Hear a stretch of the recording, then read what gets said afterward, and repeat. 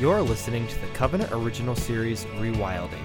In the early days of Christianity, the gospel spread like wildfire through the nations, changing men's hearts and shaping the spiritual landscape of the world. What hinders the spread of wildfire today?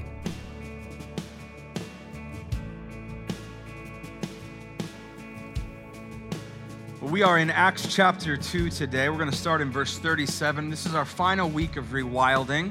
I've enjoyed this series. It's been challenging, to say the least, to teach through. There's been some challenging material. Anytime that you use the word castration in a sermon, you're kind of asking for it to some degree. But today we're going to be focusing on our wildfire. So we're going to be talking about the gospel. And so I'm going to pick up in Acts chapter 2, starting in verse 37. This is one of the first times that Peter gives the gospel. Here's what I want to know before we start off. Are you with me this morning? Are we ready? Are we expecting God to move and do something here this morning? Yes? Good. I am too. I really am. And I pray that I can rightly divide God's word today and be an honor. Verse 37 says, now when they heard this, they were cut to the heart. Pause. What did they hear? They heard Peter give the gospel. For the very first time, one of the very first times, they hear about the resurrection of Jesus Christ. The fact that now people who were outside of the kingdom of God, people who were Gentiles, not Jews, now were open. It was opened up to them that they could know Jesus, that their sins could be forgiven, that no matter what they had done, where they had come from, Jesus had died for them. And not that Jesus had just died, but Jesus had risen from the grave. And it's a truth that we still celebrate to this day. Amen? It's a truth that we still declare, that we still cling to, that still gives us strength in the midst of difficulty. And it's the first time that they ever heard it. And it says they were cut to the heart, and they said to Peter and the rest of the apostles, brothers, what shall we do? And Peter said to them these simple words. He says, repent and be baptized, every one of you, in the name of Jesus Christ, for the forgiveness of your sins. We know repentance is a turning away from something and a running towards Jesus Christ. It's not just confessing sins. It's not just saying I was wrong. It's saying, and it's not just saying that, it's actually movement from where you were towards the direction of Jesus. That's what repentance is. And Peter says, repent, be baptized for your forgiveness, and you will receive the gift of the Holy Spirit. For the promise is for you and for your children and for all who are afar off. By the way, that's us. We were far off at this time. We weren't around this 2,000 years ago. Peter's speaking of us, and it says, everyone whom the Lord our God calls to himself. Verse 40, and with many other words he bore witness and continued to exhort them, saying, save yourselves from this crooked generation. So those who received his word were baptized, and there were added that day about 3,000 souls. I was actually having my son Noah read this passage on the way into work this morning, to church this morning, my work this morning. And he was reading it to me, and he read that part. He said, added that day about 3,000 souls. And he said, wow, Dad, that's a lot of people. We need a lot bigger church. And I said, yeah, it is. Verse 42, and it says, they devoted themselves to the apostles' teaching. Who devoted themselves? The new believers, these new Christians, the first Christians. It says that they devoted themselves to the apostles' teaching and the fellowship, to the breaking of bread and the prayers, and awe came upon every soul. Let me just ask you real quick, when is the last time that you were in awe of anything? When is the last time? Now, I'm not talking about like, wow, that's really cool, or wow, what an awesome thing, or wow, I'm really high up in a building and looking down. I'm talking about, when is the last thing that you were struck at the bigness of something? Maybe you were just in awe. Maybe you've recently gone through a surgery or something, and maybe it hurt, and you're like, I was in awe at how much it hurt. Whatever it is, that awe feeling is very visceral and spiritual at the same time. Do you know what I mean? It's almost like this mingling of the visceral, the physical, and the spiritual creates this awe-inspiring, larger-than-life experience. And it says here that all of them were in awe at this time. And it says that many wonders and signs were being done through the apostles, and all who believed were together and had all things in common. Now, it's interesting when you study that passage, they were together and had all things in common. It didn't mean that they all liked the Buckeyes. That's not what it meant, right? It's like, oh, we all get along. Why? We have everything in common. Like, she likes vanilla ice cream, and I like vanilla ice cream. That's not what it's talking about. This is actually saying that they were together and they had all things in common. And the way that the Greek is structured there, it means that there is great diversity, but apart from the diversity, there was unity. That's an amazing thing to think about. It says that they were together, there was unity in their diversity, and in that they were common. In that they had everything in common. It means that there was nothing that anybody couldn't overcome to be in unity with one another. This is the picture of the church. You understand that? It goes on and says this. They were selling their possessions and belongings and distributing the proceeds to all. It's going to let that sink in for a minute. As any had need.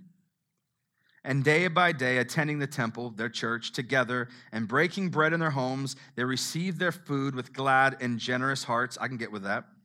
Praising God and having favor with all people. And the Lord added to their number day by day those who were being saved.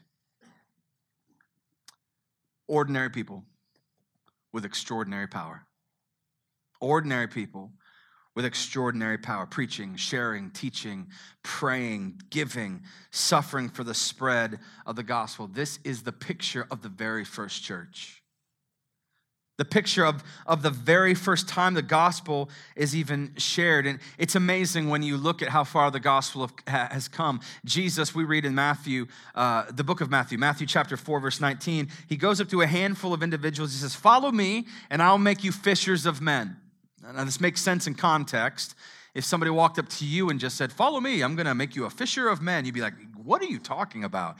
But in Jesus' time, in his day, it was in context. It made sense because he went to fishermen and said, "You're fishing for fish. I'm going to have you fish for people. Follow after me." He was a rabbi, and they followed him because it was a privilege and an honor. And God uses these men. Jesus shapes these 12 individuals. They are taught by him. They are led by him. They laugh with him. They eat next to him. They sleep next to him around bonfires and campfires. And they learn over the next couple years all about the gospel. Now, what's more than that, these disciples see Jesus do amazing things. They see Jesus raise the dead. Can you just imagine that? The first time that you would see the person you followed raise somebody from the dead, that'd be a little scary. That'd be a little intense, wouldn't it? They see Jesus heal people. They see Jesus feed thousands of people with just a little bit of fish and a little bit of bread. They see Jesus bring sight to blind men. They see Jesus lay his hands on leprous people and then heal them, which, by the way, there's a whole sermon there. The fact that you will always read that Jesus laid his hands on a sick person and then healed him. He laid his hands on them first and then healed them. That's a sermon in and of itself. They're around this Jesus.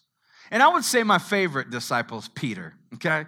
Don't act like you don't play favorites. We all play favorites with everything. Peter happens to be my favorite. And the reason he happens to be my favorite is because he's the most like a cartoon character to me. He's the loudest. He's the most just barrel-chested. He's just ridiculous. Like Jesus is out walking on the water because he's Jesus. And Peter's like, "Hey, if that's you, I'm going to come out to you as well." And she's like, "All right, come on then." And Peter's like, "Okay, I'm coming." And then he literally jumps out and he walks on the water and then he almost drowns. That's Peter in a nutshell. Peter's an amazing individual. Peter goes on to share the gospel in this context to thousands of people and lead the early church. But Peter also saw Jesus betrayed. Peter saw Jesus brutally beaten, flogged, and whipped. Peter sees Jesus hung on a cross and brutalized. Sees Jesus die. Peter also sees Jesus rise again. I mean, can you imagine this life? Can you imagine this man? Can you imagine what it was like? And then they think everything's good. Everything's fine. Everything's great now. We've stuck through. We've gotten through. Finally, Jesus has risen from the grave. It's all good now. And then Jesus is like, "Hey, guys, I'm taking off, by the way." What? Are you for real? Like now? Now you're going to go. And he's like, "Yeah, because the Jesus inside of you is better than the Jesus beside you. It's better that I go so I can leave you the Holy Spirit. Oh, and by the way, I'm giving you the keys to the kingdom. Please take care of her." Tosses the keys to the church and says, "Go, take my name, and go and tell everybody. Go and tell everybody what I have already taught you, and make disciples of everybody, teaching them to observe all things baptize them in the name of the Father, the Son, and the Holy Spirit, and I will be with you. And then he leaves. And now Peter speaks, and all of a sudden, the church is born. So that's just to catch you up to speed. And what happens in those early days is nothing less, nothing short of miraculous. These 12 individuals take the gospel and they grow and they grow and they grow and they grow. They grow in just a few short years over 400 times their original size. They start planting churches in other countries. They start learning other languages and leading people to Jesus. We see churches popping up everywhere in Corinth and Ephesus and Colossae and Rome and all these places, and thousands upon thousands of people are accepting Jesus and following the teachings of Jesus. In fact, the best thing you could even compare it to is a wildfire.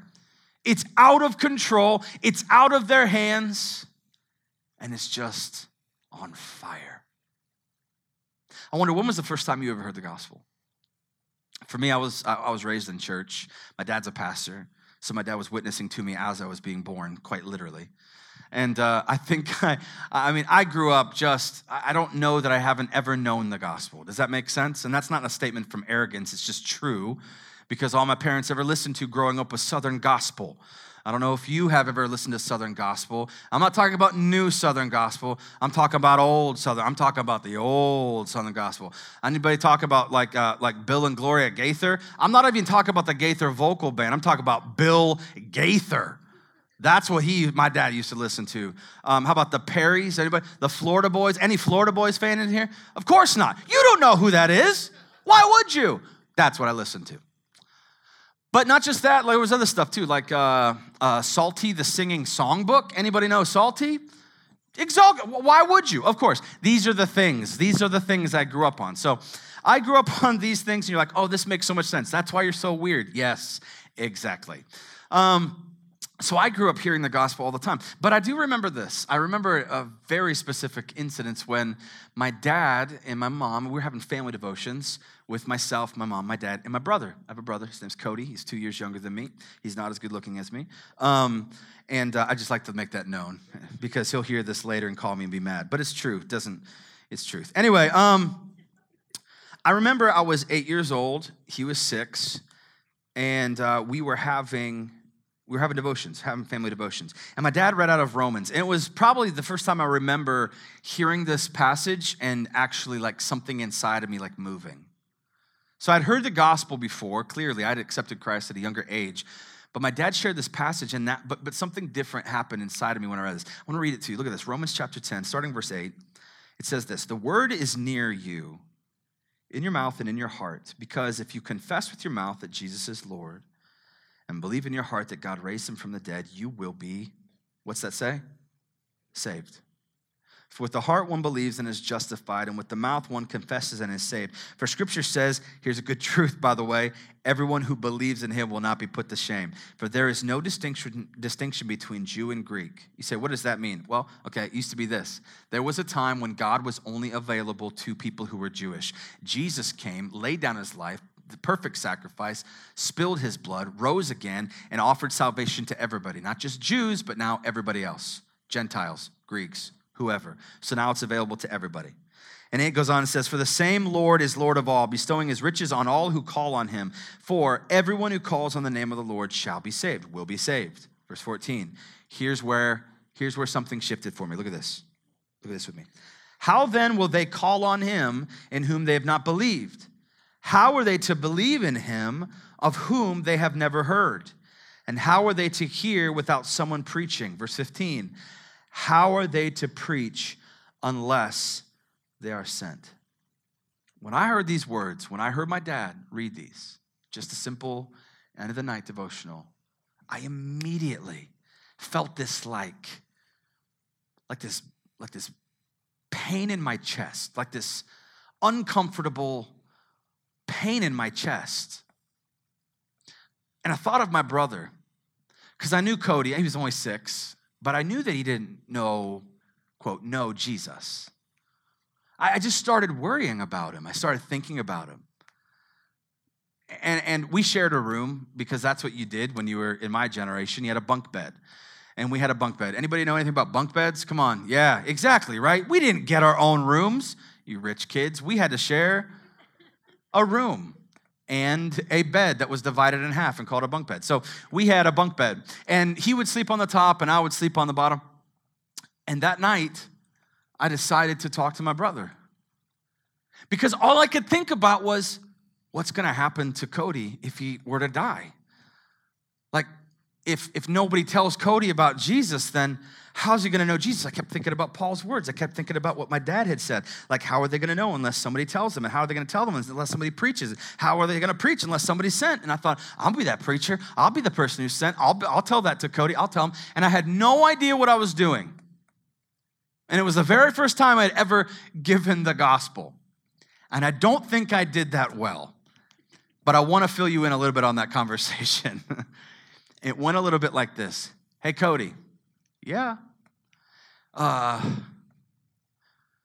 me ask you a question, Cody. If you were to die right now, do you know where you would go? And Cody's like, do you know something I don't know? It's like, no, if you were to die right now, do you think you'd go to heaven or hell? And he goes, I don't know. And this is where I kind of deviated from probably how you should share the gospel. Because I said, well, Cody, we gotta figure that out right now. Because if you died right now, you're gonna go to hell. Cody, you're gonna go to hell. Right now, if by some reason you fall out of the top bed, top bunk, and you fall, you're going to hell. And I talked to Dad, I don't think you wanna go to hell. Hell's not a very good place. Like, you're on fire for the rest of, you're on fire forever. You gotta get saved right now. Okay, that's how it went. And my brother started to weep. He started to cry. He jumped out of the top, I promise you. He jumped out of the top bed, ran out the door, was like, Dad, I don't want to go to hell. That's what happened. And here's what's funny, is I was in the bottom bunk like, yes. Until I heard my dad go, Travis. I came out, yes, What did you tell your brother? Just give him the gospel, Dad. But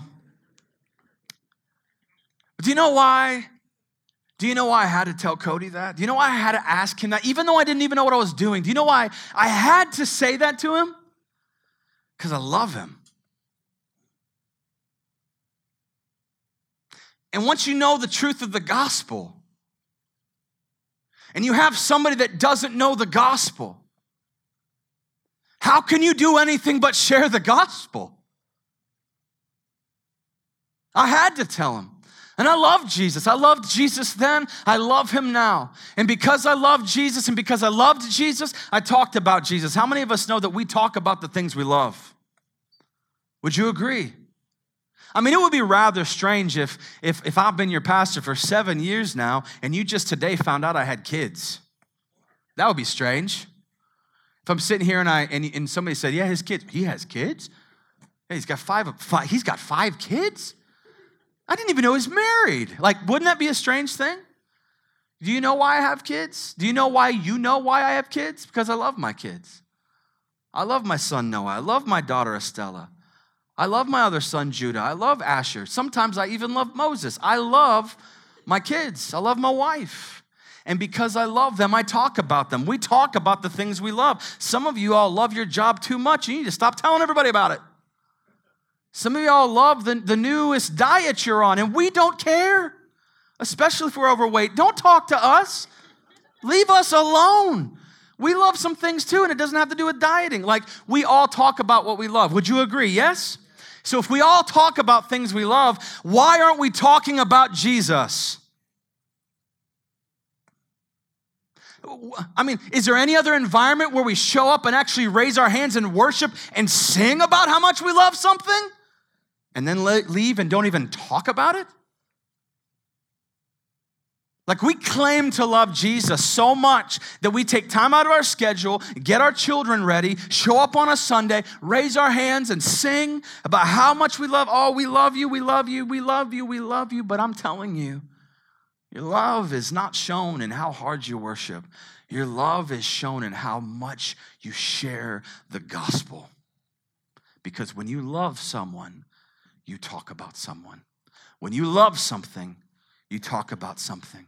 Couple that up with the fact that you love the person that you want to tell the person about, and you've got a killer combination. So why is it that we don't share Jesus? We're more than happy to share things that nobody even cares about. Like, you will share your meal on Instagram every day, and no one cares. Like, I just gotta be real, like, not even one person cares, okay? Like, nobody got this killer new, nobody cares. And when they click like, it's just because they feel bad for you because you don't have a girlfriend. Nobody cares what you ate, okay? But we'll share that. We'll share our kid riding a bike. We'll share snippets of a church service. We'll share great moments. We'll share tough moments. We'll share these things. We put them on our feed. We share them with people because we share what we care about. And do you know what we share the most? Selfies. We share more things about ourselves than anything else, and yet we're scared to share Jesus. We share what's important to us. And I think there's a couple reasons. I think there's either really like 3 reasons, maybe 2. 2 strong reasons. I think the third one is strong too. Number 1, I think that we don't share the gospel because either A or 1, we feel that our mission is more important than Jesus' mission. Our mission, what's our mission? I don't know what your mission is. To be successful, to get that girl, to get that house, to get that stuff, to buy that car, to get in shape, to get abs, to somehow regrow hair. I don't know what your mission is in life, right? But you're like, this is an important mission. And so, like, we feel like that's more important. Our mission is more important than Jesus' mission. What was Jesus' mission? It makes it clear in the Gospels. In the book of Luke, he says that the Son of Man came to seek and save the lost. Jesus' mission was to see people find their way to God. That's it. Now, we've convoluted it and complicated it and marketed it and packaged it so it sounds better and looks good and smells sweet. But Jesus came to save dying men and women. That was it. That's his whole mission. That's it, to make a way to God. And so we don't share the gospel because, number 1, either we feel that our mission is more important than Jesus, or number 2, we feel that our own mission is more important than other people's eternity. I mean, it's gotta be those 2 things, or one of those. We don't share the gospel because, number 1, we feel our mission is more important than Jesus' mission. Or number 2, that we feel like our own mission is more important than people's eternity. There's only one other answer why we don't share the gospel, and it's apathy. Apathy. We're just apathetic to sharing the gospel. I need to kind of like, I don't know how interactive we can be, but like, I need to be a little interactive because I need to know how much I can press on this, honestly. You need to let me know. Can we talk about this apathy a little bit? Is that okay? Yes or no? Yes? Okay. I'm not gonna yell. I'm not gonna say this loud because I feel like just it alone is a strong enough subject. But we are very apathetic when it comes to the gospel. Embarrassingly apathetic. And it's a disgrace. I include myself in that. Because you know what I find myself doing? I find myself going from point A to point B, thinking that when I get to point B, I'm going to do this important thing. And I miss all the people along the way to point B. Because what I have to do is so important. The conversation I need to have has to happen. Where I'm going is so important that I put blinders on, not realizing that I have driven by dozens and dozens and dozens, or walked by many, many people who don't know Jesus, who I have Jesus, and I have now chosen not to share Jesus with. That is apathy. You say, no, Pastor, you just focused. Just laser focused on that. But no, it's apathetic. It's more pathetic than apathetic.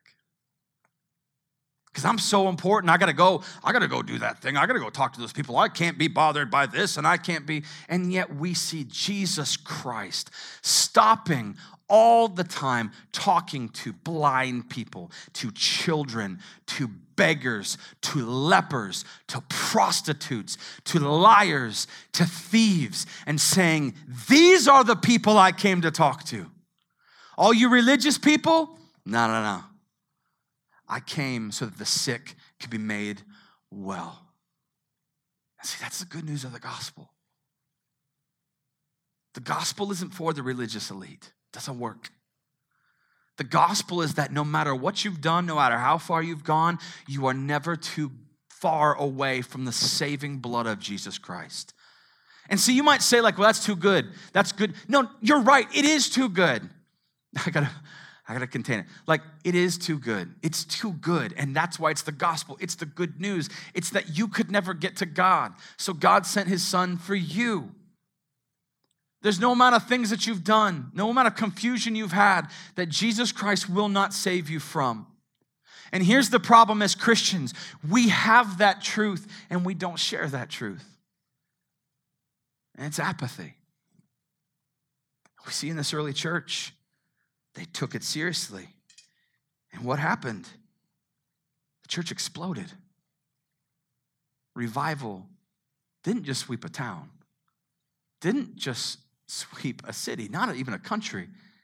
It swept the world. A couple years back, took our kids to the zoo for the first time. We only had Noah and Stella at this time. This is years ago. And I had been priming them and prepping them. We had been binge watching shows about lions for weeks.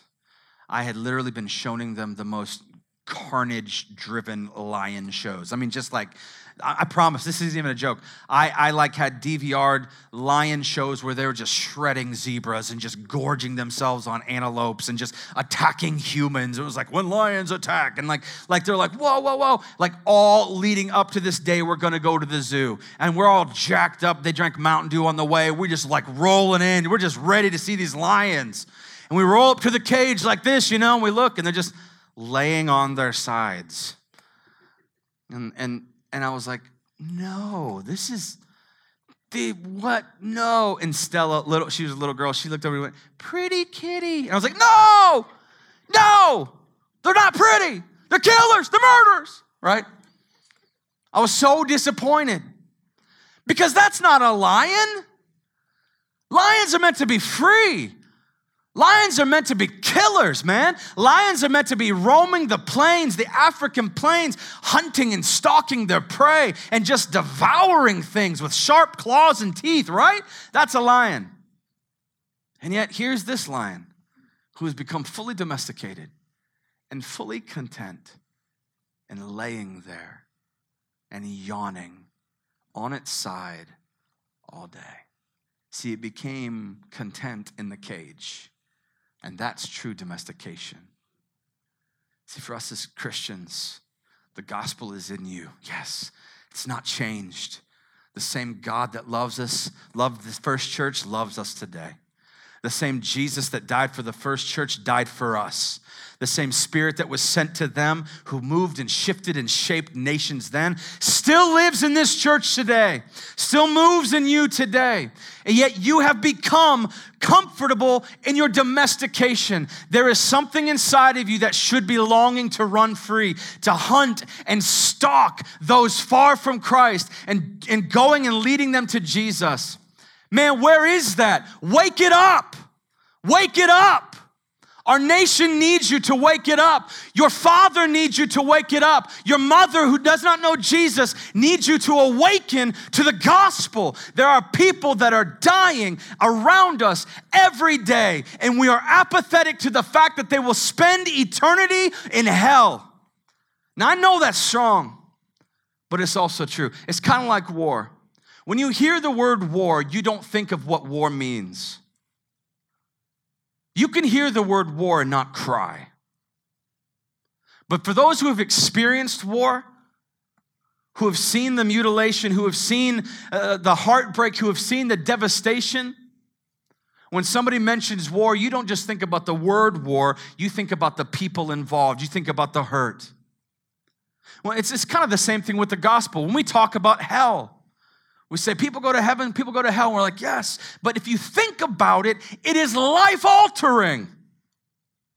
The fact that there will be people, maybe in this very room, who will pass away into an eternity without Jesus Christ and spend an eternity separated in hell from God.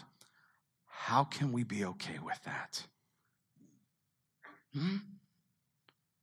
I'm not even preaching. I'm just asking you, how can we be okay with that? We can't, we shouldn't, and shame on us. We're better than that. And we will be better than that. We will be a people who care about our community. We will be a people that care about the brother across from us in the row, the sister across from us in the row, the people that we don't know, because there are enough hurting people, family members in our church. There are enough people in our church right now that don't know Jesus Christ. We will be a different church. Do you hear me? We will be a different church. Why? Because we're trying to stand out? No. Why? Because we want to be different? Yes, but no. Why? Because it's what Jesus told us to do. Because it's actually the church that's real. It's actually the church that we see catching fire in Scripture. Can that not happen today? I tell you that it can. And why don't we try? Why don't we try? Have you ever thought about what it would look like to see Grove City meet Jesus? Have you ever thought about that? Have you ever thought about what it would look to drive down Buckeye Parkway and seeing people reading Scripture and seeing families gathering together and talking about Jesus? Just like the whole road is just meeting Jesus. Like all Pinnacle up here. Just all, and no church can claim it. Just everybody's getting saved everywhere. Can you imagine what that would be like to drive down Stringtown Road? Can you imagine being frustrated on a Sunday afternoon trying to find a spot to eat? Because everybody's closed because it's Sunday. Nobody's showing up because everybody's in church. I mean, I don't know if I want to go that far, but I'm just saying. Can you imagine what that would be like? Here's my thing. I don't want to waste your time. I also don't want to waste mine. I don't want to spend my life imagining things when I know they can take place. Let's see that happen. Let's just see that happen. It can happen. It can happen. It can take place. But it requires you just to be baseline obedient. Thanks for listening to this message from Covenant Church. For more information on our ministries or to hear more messages just like this, visit us at covenantchurch.us.